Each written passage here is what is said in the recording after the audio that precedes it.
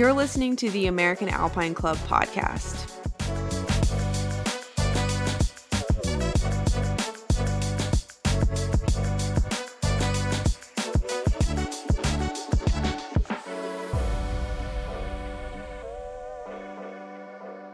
This is Hannah Provo, content manager at the American Alpine Club.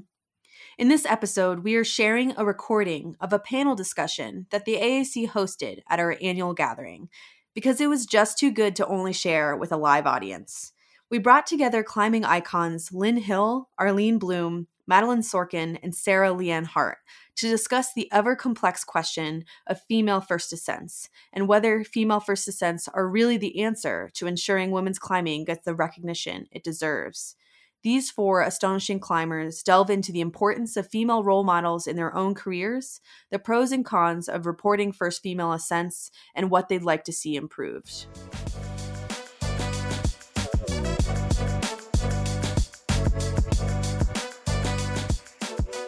Arlene Blum, PhD, is a biophysical chemist, author, and mountaineer, and is a research associate in chemistry at UC Berkeley and executive director of the Green Science Policy Institute. Arlene Blum led the first American and all-women's ascent of Annapurna 1 in 1978, considered one of the world's most dangerous and difficult mountains. She co-led the first women's team to climb Denali in 1970, completed the Great Himalayan Traverse across the mountain regions of Bhutan, Nepal, and India, and hiked the length of the European Alps with her baby daughter on her back. She is the author of Annapurna, A Woman's Place, and Breaking Trail, A Climbing Life. Madaleine Sorkin, who uses she and they pronouns, is a rock climber living creatively with her wife in an off-grid home near the Black Canyon National Park in Colorado. Mad travels to climb long, difficult rock walls from the Rockies to Yosemite, and internationally has completed first free ascents as far as Kyrgyzstan, Patagonia, and Jordan. Mad climbs up to 514, has freed up to 513 plus on El Cap and the Diamond of Long's Peak. She has made several first or early free ascents on remote rock walls and several in female teams. She's the founder of the Climb and Grief Fund at the American Alpine Club and an AMGA rock guide. Increasingly a self-described homebody, Mad still travels to free climb difficult, tall walls and playfully coaches climbers towards their performance edge. Sarah Leanne Hart calls herself a climbing generalist. She thrives on the feeling of being competent in the mountains, and being skilled in all arenas of climbing has enabled her to climb difficult and remote mountains all over the world, but also never find herself bored. With this mentality, Sarah has sent 513 sport climbs, 513 traditional climbs, V10 boulders, grade 5 ice climbs, and ED2 alpine climbs. Though she isn't an aid climber, she can French free with the best of them. Sarah worked with the editors of the American Alpine Journal to expand the coverage of women's climbing in the AAJ. You can read her article, State of the Art, in the 2020 edition of the AAJ or on the AAC's website. Lynn Hill changed the definition of what is possible in rock climbing with her first free ascent of the most famous big wall climb in the world, the Nose on El Cap in Yosemite Valley. Many years later, Tommy Caldwell and Lynn are still the only two people in the world to have succeeded in making an all-free one-day ascent of the Nose. In 1979, she was the first woman to climb a route rated 512D. Lynn continued to climb routes at the highest standards of difficulty over the years to follow, including being the first woman to do a route graded 514 in 1991, 3 years before any other woman. In 1992, Lynn was also the first woman to make an on-site ascent of a climb rated 513B. Currently living in Boulder, Colorado, Lynn balances her time between climbing, running, skiing, and traveling to cool places around the world, and raising her son, Owen. These four panelists clearly come to this conversation with a wealth of experience and distinct personal perspectives. We hope you enjoy their contributions to the larger conversation about women's climbing, and that you seek out the perspectives of the many other women who have a voice in this conversation as well. I'd like us to get started with having each of you kind of share about just personal experiences and anecdotes about how gender in general, I mean, your personal gender experience has impacted your climbing career. I think we wanted to start with Arlene to maybe do some chronological context. Well, when I started my climbing career, things were really different, and I'm glad they're so much better now that we have this panel. I got invited to go on a Denali expedition by some friends who were guys, and then the leader said, women can go as far as base camp and help with cooking. And when I queried him, he said that women aren't physically strong enough or emotionally stable enough to climb mountains like Denali. So that was inspiring. So that was led to an all-women's Denali expedition. That was 1969. Meanwhile, I didn't go on that trip. I went to Mount Waddington. I'll say how it happened. I went to Mount Waddington, and there was another woman on the climb, and the guide said, women climbers aren't good climbers, or they aren't real women. I mean, these were the kinds of things people would just say. And so that woman, Linda Crabtree, and I went to the valley in 1969 and did climbing, just two women, and people took our picture. They acted like we were just the most crazy thing they'd ever seen. And that's where Denali started, because we had climbed the Harry Daly route on Monday morning slabs, which in those days, 5'8" for two women, it was something. And a thunderstorm came down, we rappelled to a ledge, and Dana Isherwood came down with her husband and said, "Girls, climbing alone, that's amazing." And I said, "Well, what I really want to do is climb Denali with women." And she said, "I do too." And her husband said, "I know two women from New Zealand." And so that's how it started. And so it kind of inspired us, you know, but it was tough. And if you read my memoir, Breaking Trail, it's in detail. But on Denali, our leader collapsed unconscious on the summit. We had to get her down, which we did successfully. And that really inspired Annapurna, because I knew after Denali that women could do some of the hardest things. And I will say, just to share, is when we applied to go to Annapurna, we could not get our permit approved by the American Alpine Club because we were women. And we had, that time my boyfriend was going to Annapurna too with one other guy. He got his permit approved immediately. And we had like 2 months of lobbying. So it makes me really happy I'm getting this award tonight. I will not say this tonight, but I'll just share this with a few select friends. Anyway, so I was pretty thrilled to get this award. It's a little bit after I'd done my main climbing. So well, you heard, I had a lot of adventures, and now I really like cross-country skiing, and I even like more. My current expedition is trying to stop harmful chemicals in products, and I like doing that even more. If you sign up for my mailing list, you'll learn more. Thank you. Lynn, could you share a little bit? Well, I came from a generation a little bit later than you, and I remember my mother telling me stories about, you know, the girls did craft activities at school and the boys got to do sports, and it just seemed like it was unfair. And, you know, so I wanted to wear jeans and climb trees, and so they called me a tomboy. And I kind of embraced that and decided, well, if I'm a tomboy, then that's who I am, and I'm going to follow what I like. So I think the comments that were made throughout my life didn't really deter me from following my vision, which I think was kind of a gift, really. But there were comments along the way. You know, when I went to France, I met this guy. It's in my book. So Gilbert Tribou says, "A woman will never on-site 512D." Actually, it was even 12C. And I looked at him so surprised, like, really? Because, I mean, yeah, I did grow up in California. Women are, you know, a little bit more liberated, I think, in that part of the world. And now, so, I mean, it's way more inappropriate to say things like that with the Me Too movement and just people's awareness. But people would say all kinds of things like that, you know. And I ended up having the opportunity to on-site my first 8A, which is 13B, in front of him. So I think nowadays people wouldn't say things like that so obviously, but they might, you know, like when I was a young girl, I did this hard mantle in Joshua Tree, and this guy was looking at me, and he didn't look particularly fit or anything, and he goes, "Gee, I can't even do that." And I just was like, well, why would you think that you should be able to do it just because I don't look like I should be this muscle-bound, you know, macho person? So I guess my upbringing was tainted with some of the stuff you're talking about, and I think that we have made a lot of progress, and people do watch their tongue and don't say these negative things, because I think those statements, even though I didn't believe them, that does bring up a question in your head. Why do they say women aren't strong enough? And you have to contemplate it for a second. And, my thinking was, okay, well, that's rubbish. I'm not going to listen to that. But, it takes some courage to look and see the solution and find your way.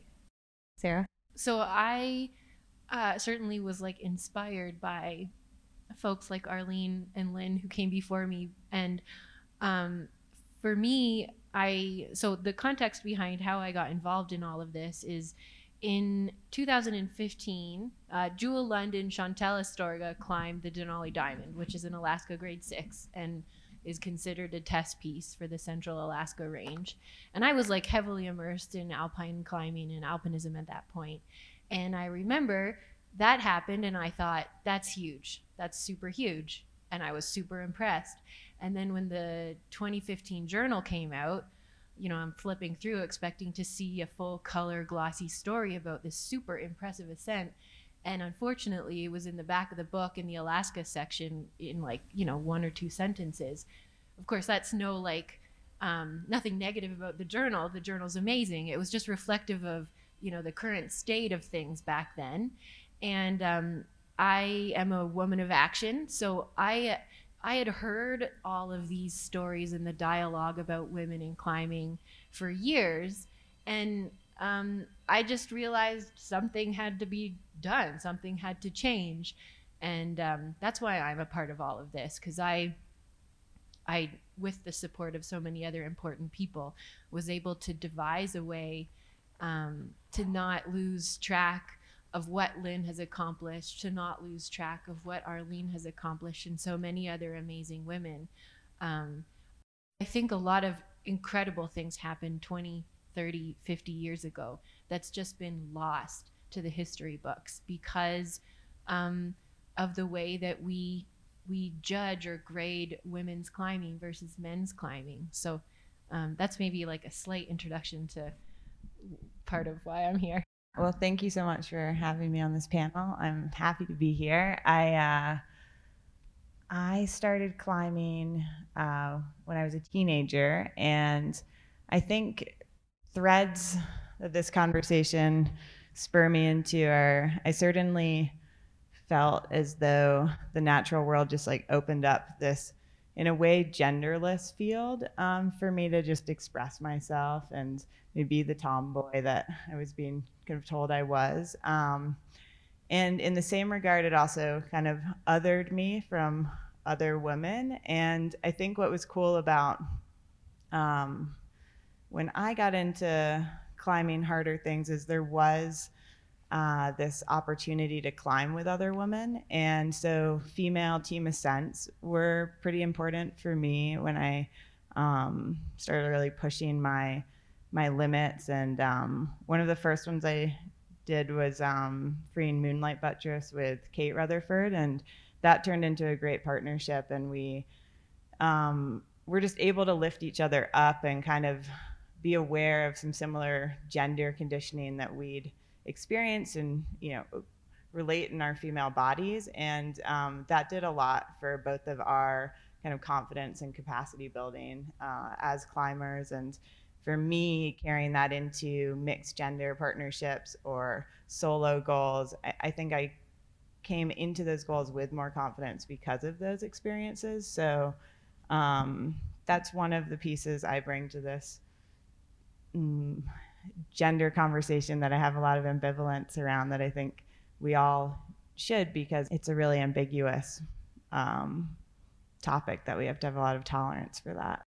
Maybe we can get into a little more of the details of that you guys have already touched on a little bit. Thinking about the way that cutting edge ascents by women are judged differently, perhaps, by the climbing community, the media, they're represented differently. Are they? What does that look like? Are women's climbs unfairly scrutinized compared with similar climbs by men? What about mixed teams? How does that work out? So I guess, can you guys reflect on maybe some examples of that or how you've seen that play out?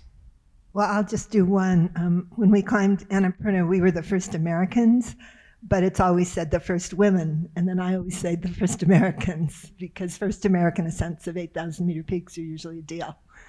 And So I just noticed that, but it's kind of hard. First American women's, then it's even narrowing it. I think it's better to say first American rather than first women. So that's an example of that confusion.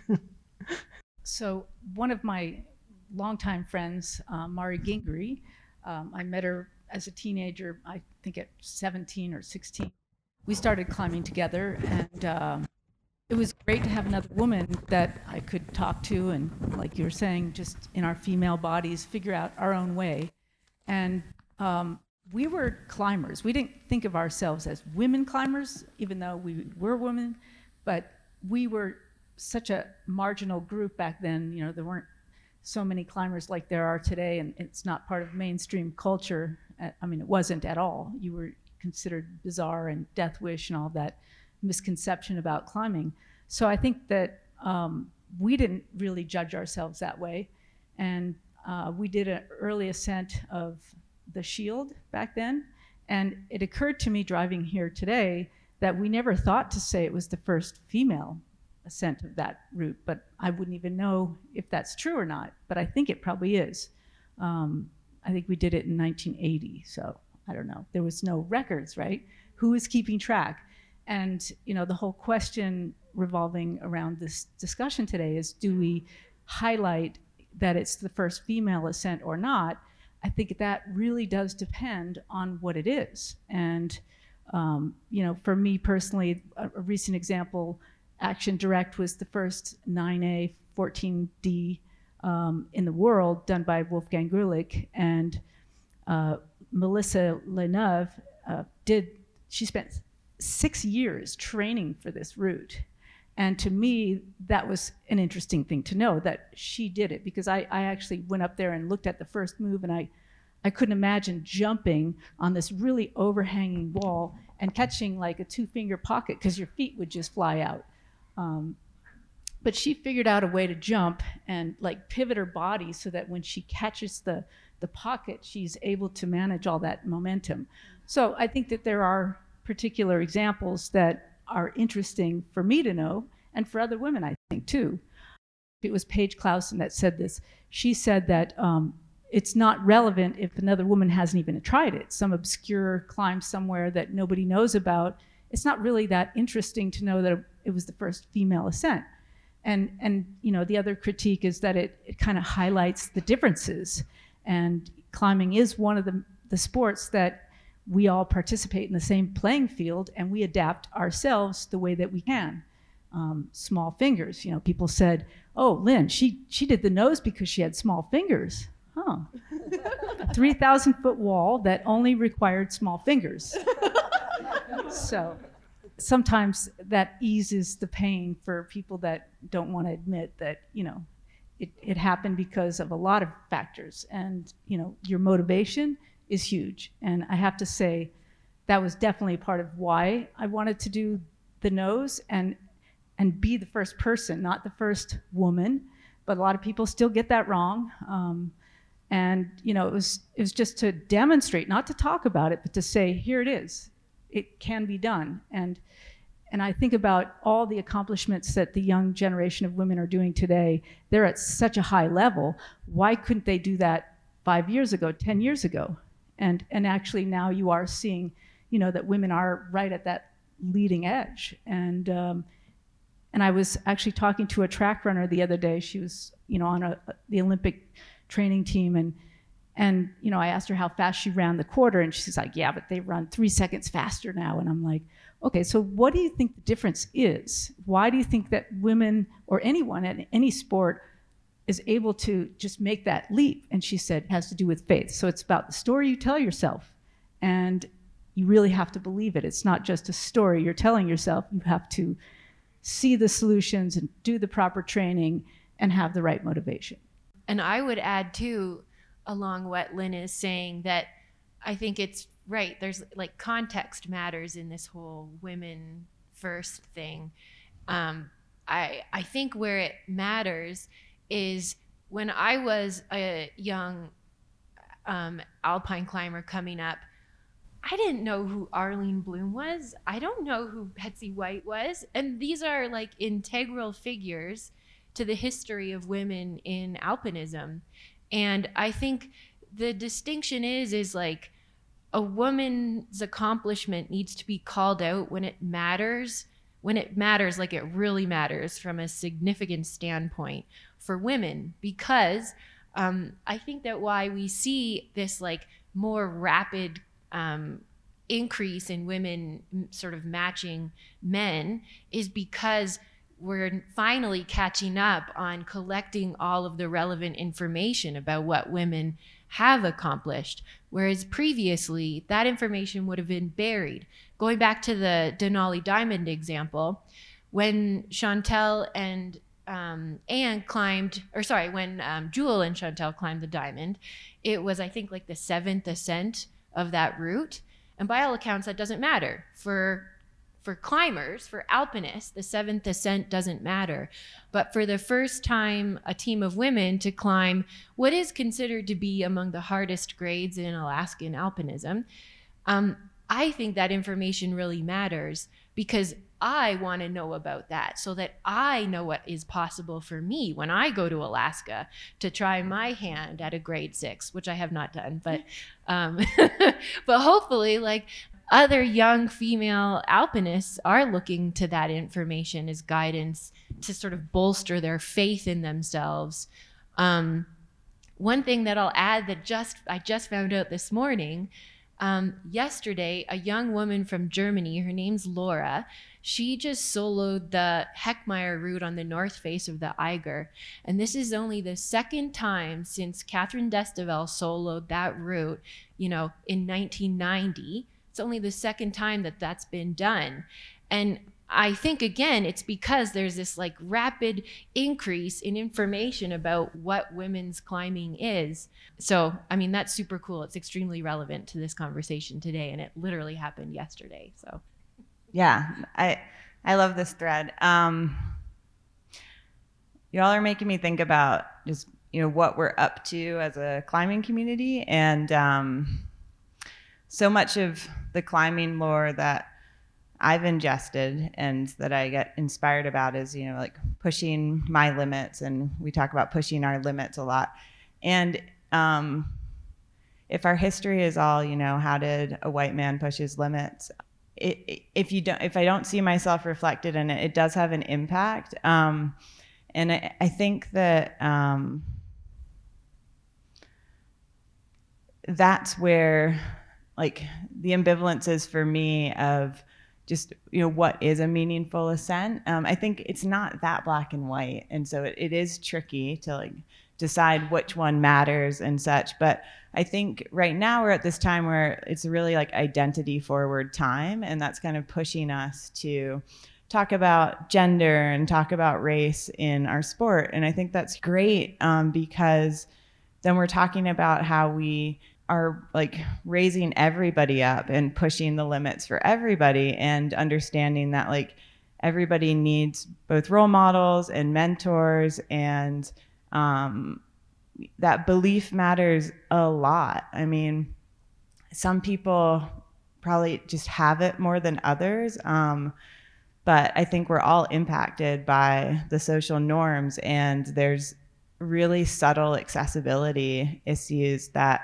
I think I experienced as a woman of just, not seeing myself in my male partners and like how I was going to live my life then and include all the parts of me. And that didn't necessarily help me along the way, but I had a lot of other advantages that really did. AAC memberships power this podcast. If you want to become a member and get all kinds of deals on gear, rescue benefits, and access to our publications, like the American Alpine Journal and Accidents in North American Climbing, visit us at our website at americanalpineclub.org/learn-more.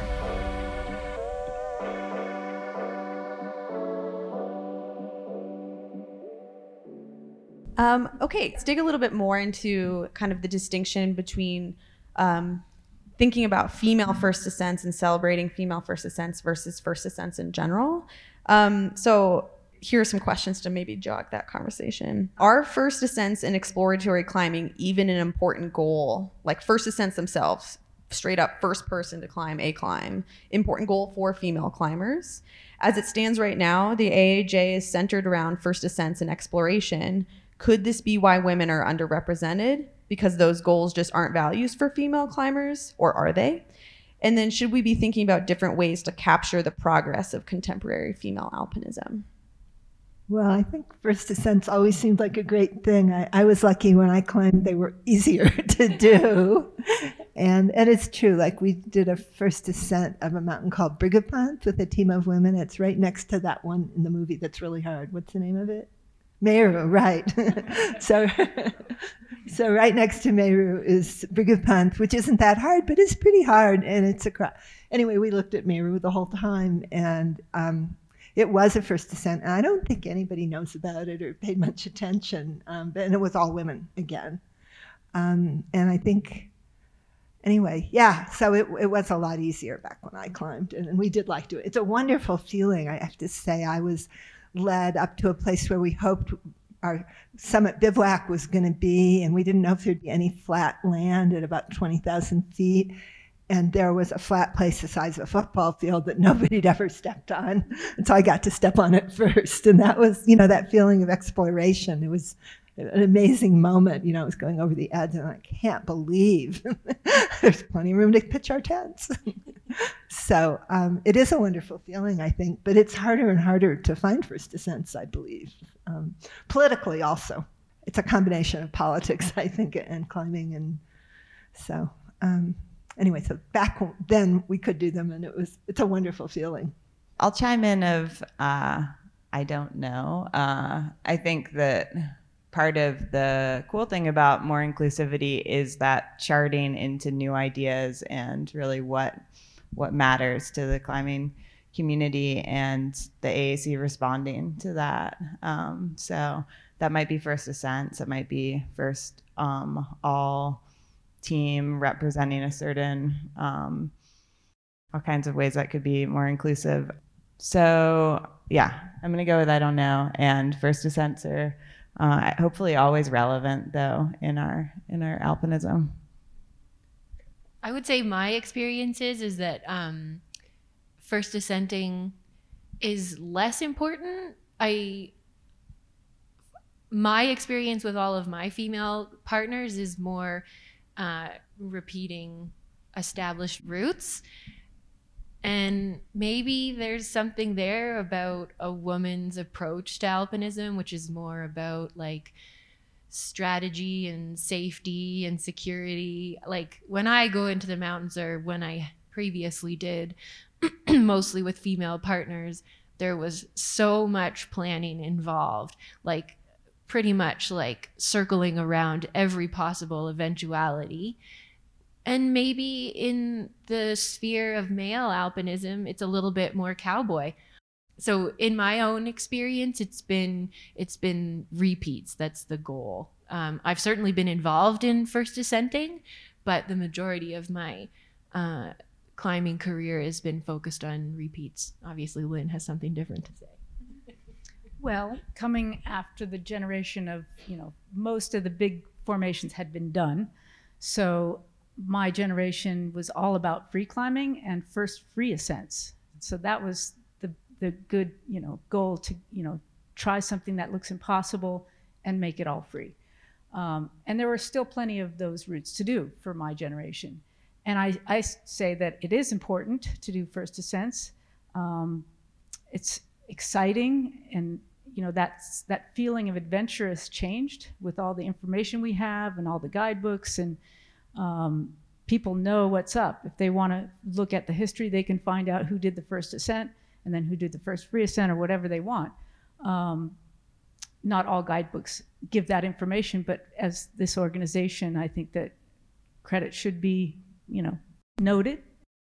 Yeah, and I will add that it's still meaningful for me in selecting lines. If another woman hasn't freed a line, to think about how I would do that in my body, and there's an exploration there that's uncharted, and there's a lot of value in finding your own way to do something in climbing in general. And that's an opportunity provided in that. Can we have Sarah talk a little bit more and give us more detail about the state-of-the-art benchmark baseline project that you did for the AAJ? Yeah, totally. Maybe it was in 2018. I sent a message to Dougal McDonald and probably became a bit of like the squeaky wheel and finally he couldn't ignore me. The whole goal was, again, around this story of the diamond and feeling like important climbing was being missed. And it wasn't anybody's fault. It's just that, yeah, there is this like nuanced argument about first ascents, first female ascents, and what matters. And I guess I came to Dougal saying that there are times when a first female ascent matters. And it's when it involves like the level of women's climbing being pushed forward one more notch. And it doesn't necessarily, parlay directly to men's climbing and how that category of climbing is being pushed one notch further.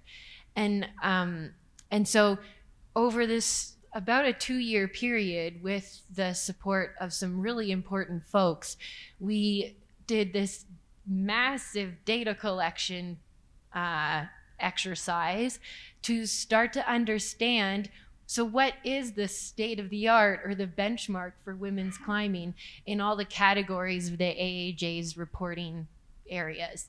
And a lot of that information took a long time to figure out because it just wasn't known. And that was really cool in and of itself. And the outcome of that is in this 2020 article that you can read too. But it's given the editors of the American Alpine Journal a way to identify when something significant has happened for women, and make sure that that can get reported or recorded or categorized in a way that is suiting or fitting to that significance of an accomplishment. And the reason why this process was so rigorous and took so long is because in my experience and in my interactions with other women climbers, like, the point is not to patronize women or to like placate them or to like eke out some little corner of the AAJ that's like, this is the women's corner, where you just like fill it with whatever fluff. It could even have been a first ascent by some women, but it's not indicative of like the elite or the state of the art for women's climbing. That was really important to me and the other folks involved. So we spent tons of time creating this mechanism to identify what really matters, and what involved like a high degree of commitment and blood, sweat, and tears.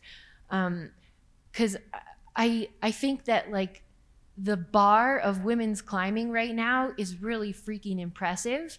And I don't want to see that get shoved away just because it doesn't match the bar of what men are accomplishing right now. Now that's changing in a lot of technical areas of climbing, like hard sport climbing.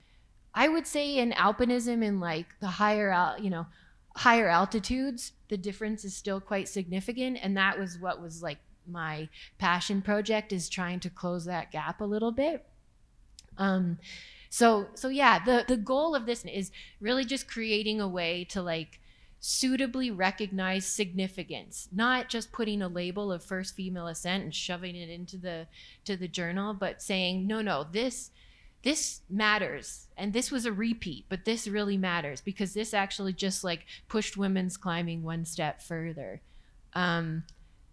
Yeah, that's my spiel. So I feel like that's a really interesting, concrete way to think about kind of solutions to this thing that we're talking about. So I'm wondering if any of the other panelists have thoughts, or like, how can we address some of these questions of like, what is significant? How should women's climbing be addressed? And do you kind of have thoughts about maybe the way we could change the narrative or something like that?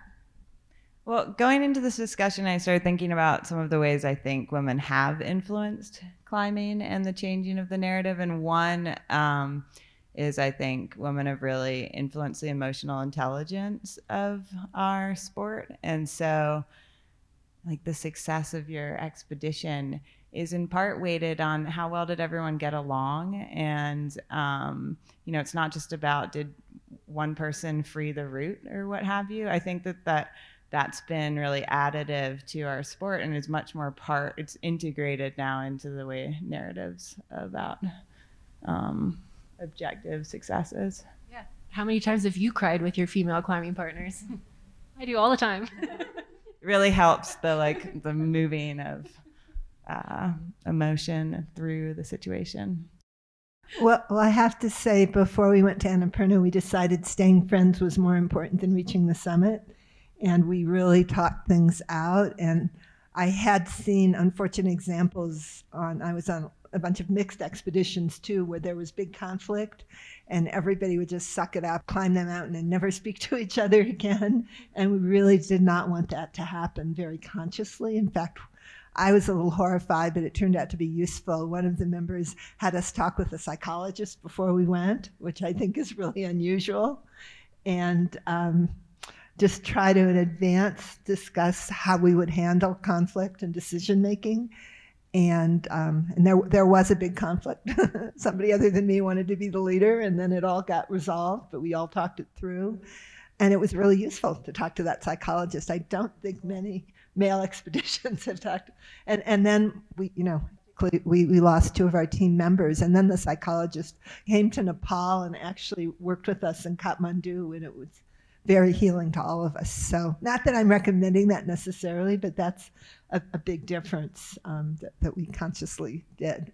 Again, Mari Gingrey was a great partner, and when we went to climb the Shield, we weren't aid climbers, and I agree with your sentiment. Aid climbing is not my thing.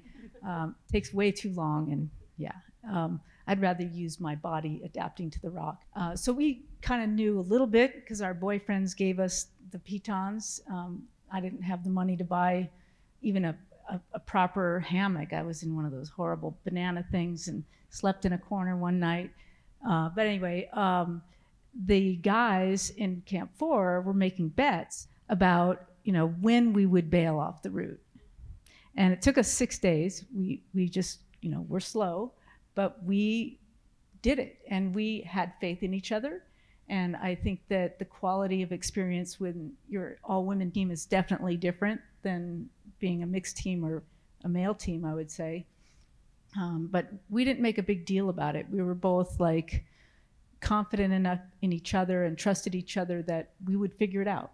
And that's just kind of how it is. And you just got to jump in and swim. And so I think that we had that attitude, and we knew that we weren't going to, break any speed records or anything, but we did make it. So that was empowering to us and helped us keep going on that trajectory. And so I think that, the work that you're doing with AAJ is really important because it is out there now. People can read about it and be inspired by it and have more confidence in their own abilities to just be able to figure it out.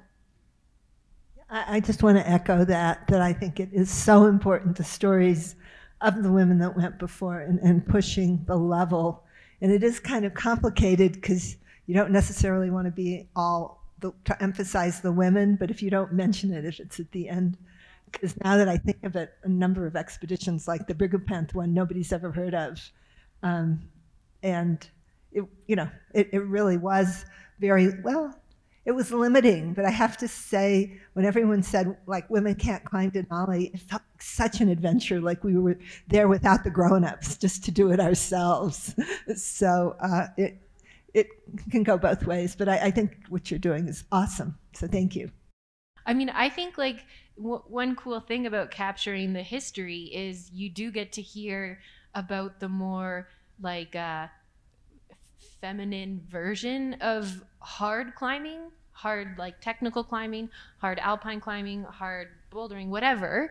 But you get to hear the story with just that slightly different voice of a woman's experience, which to me really means a lot. I know there's a bit of a narrative that strong women are generally more masculine in their approach. But that's never been true for me. I'm very womanly. I'm super emotional, but I really love alpine climbing, and I love being in the mountains, and I love the strategy, and I love the fear. But to hear stories from women who have done something that I find inspirational, and also hear the nuance of yeah, we totally had a cry at the third belay. And then, I gave my partner the rope, and yeah, she climbed another 60 meters, and it was great.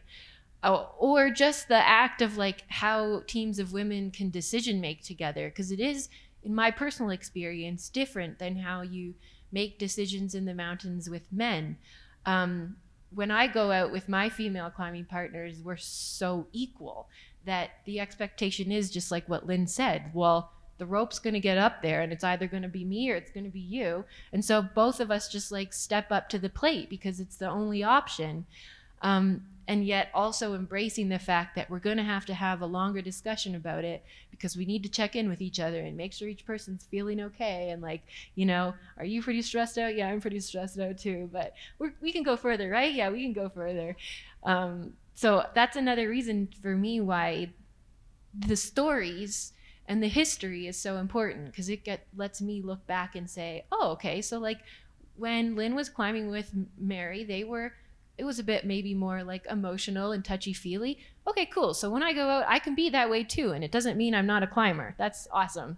So yeah, and I'm thinking about how, when you were climbing the Shield, Lynn, I think about that time as a time in which gender was really not being talked about really much. And so in a way, your history is erased a bit. And I remember that first female team free ascent I did, one of the criticisms I received was, well, Lynn already freed the nose, so this isn't significant. And it's as though, all of women's history was absorbed into what was the standard of men. And I think that's great that we're excavating this now differently. For some reason, I often think about this ascent that Kate Rutherford and I did of the North Pillar of Fitzroy, and you were climbing right near us with Colin Haley.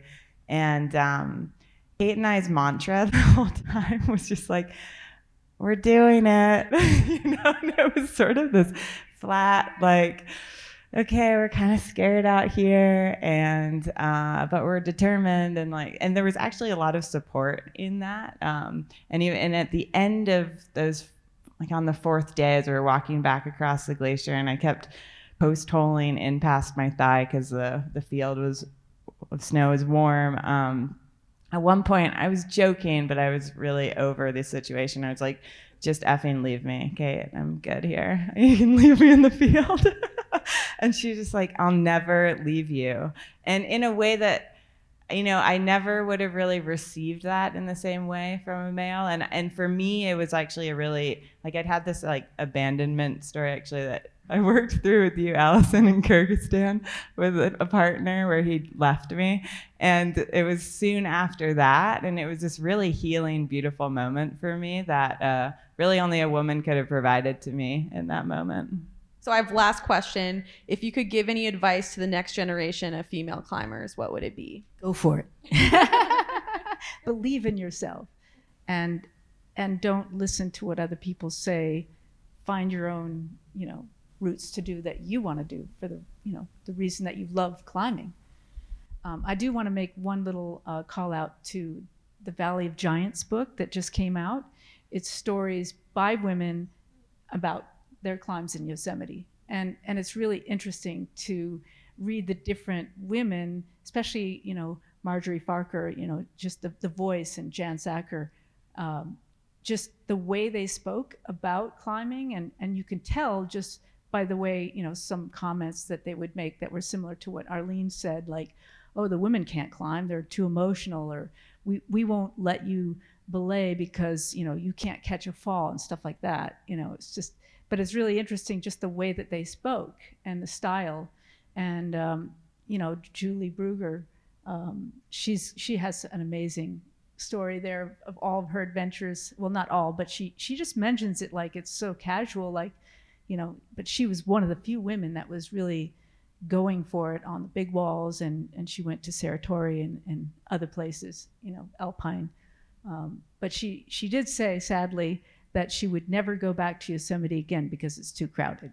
She likes climbing where you don't see anybody else around. So it's like, oh. I'm a big believer in vision, just having a picture in your mind of what you want to do. And whether that's a mountain summit or a rock climb, I always think first you get the picture, then you find your partners, your team, and you share that vision. And I too also appreciate with women, there's a lot more opportunity to just take your time, talk it through, have more emotion. But I think it's the same if it's mixed or it's all women's, it's having the vision, having the team, and then for me, plodding upward. I've never felt like a good athlete like all of you. I'm just kind of a person who does get transfixed by that vision and keeps putting one foot in front of the other. And I don't know if that's helpful, but I'm really not a great athlete. But I was able to do all these things because I really wanted to and I cared. And so I think women hearing these stories, what you're doing can really provide inspiration. Yeah, I'll add, in terms of vision, I think that is really powerful. And I slept with a picture of Half Dome from Ansel Adams over my bed before I started climbing, and that helped, I'm sure. I think the mentorship piece is a really big one that I'm glad we're talking about more, and really seeking out those mentors and making that more accessible. I'm glad companies are doing that more. But I think some of those questions are so unknown, or answers to those questions are so unknown, because the question is really like, where do you want to take your talent and what's the unique way that you're going to do that? And that's the future, and we're not the future. We're hopefully going to be part of it, but we're right now. I would encourage young women to remember that the bar is really high for women, and that they don't need to settle for an average accomplishment, that women do climb in many areas of climbing just as hard as men. And I believe in the alpine arena, it's getting closer and closer all the time. And so I just want to encourage women to strive for not perfection, but strive for elite level, reaching the most challenging, difficult heights, and really just don't get caught up in maybe a dissipating narrative, but the narrative of yes, a woman can do these things, she will do them averagely. I think that women are extremely talented, and what happened yesterday is proof of that. So I just want to see women really pushing the limit and continue to push the limit. Thank you guys so much. Clearly, we could keep talking about this forever, but we're way over time. Thank you, Lynn. Thank you, Sarah. Thank you, Mad. And thank you, Arlene, for being here today and offering all of your awesome opinions. Hope you guys have a great rest of your day.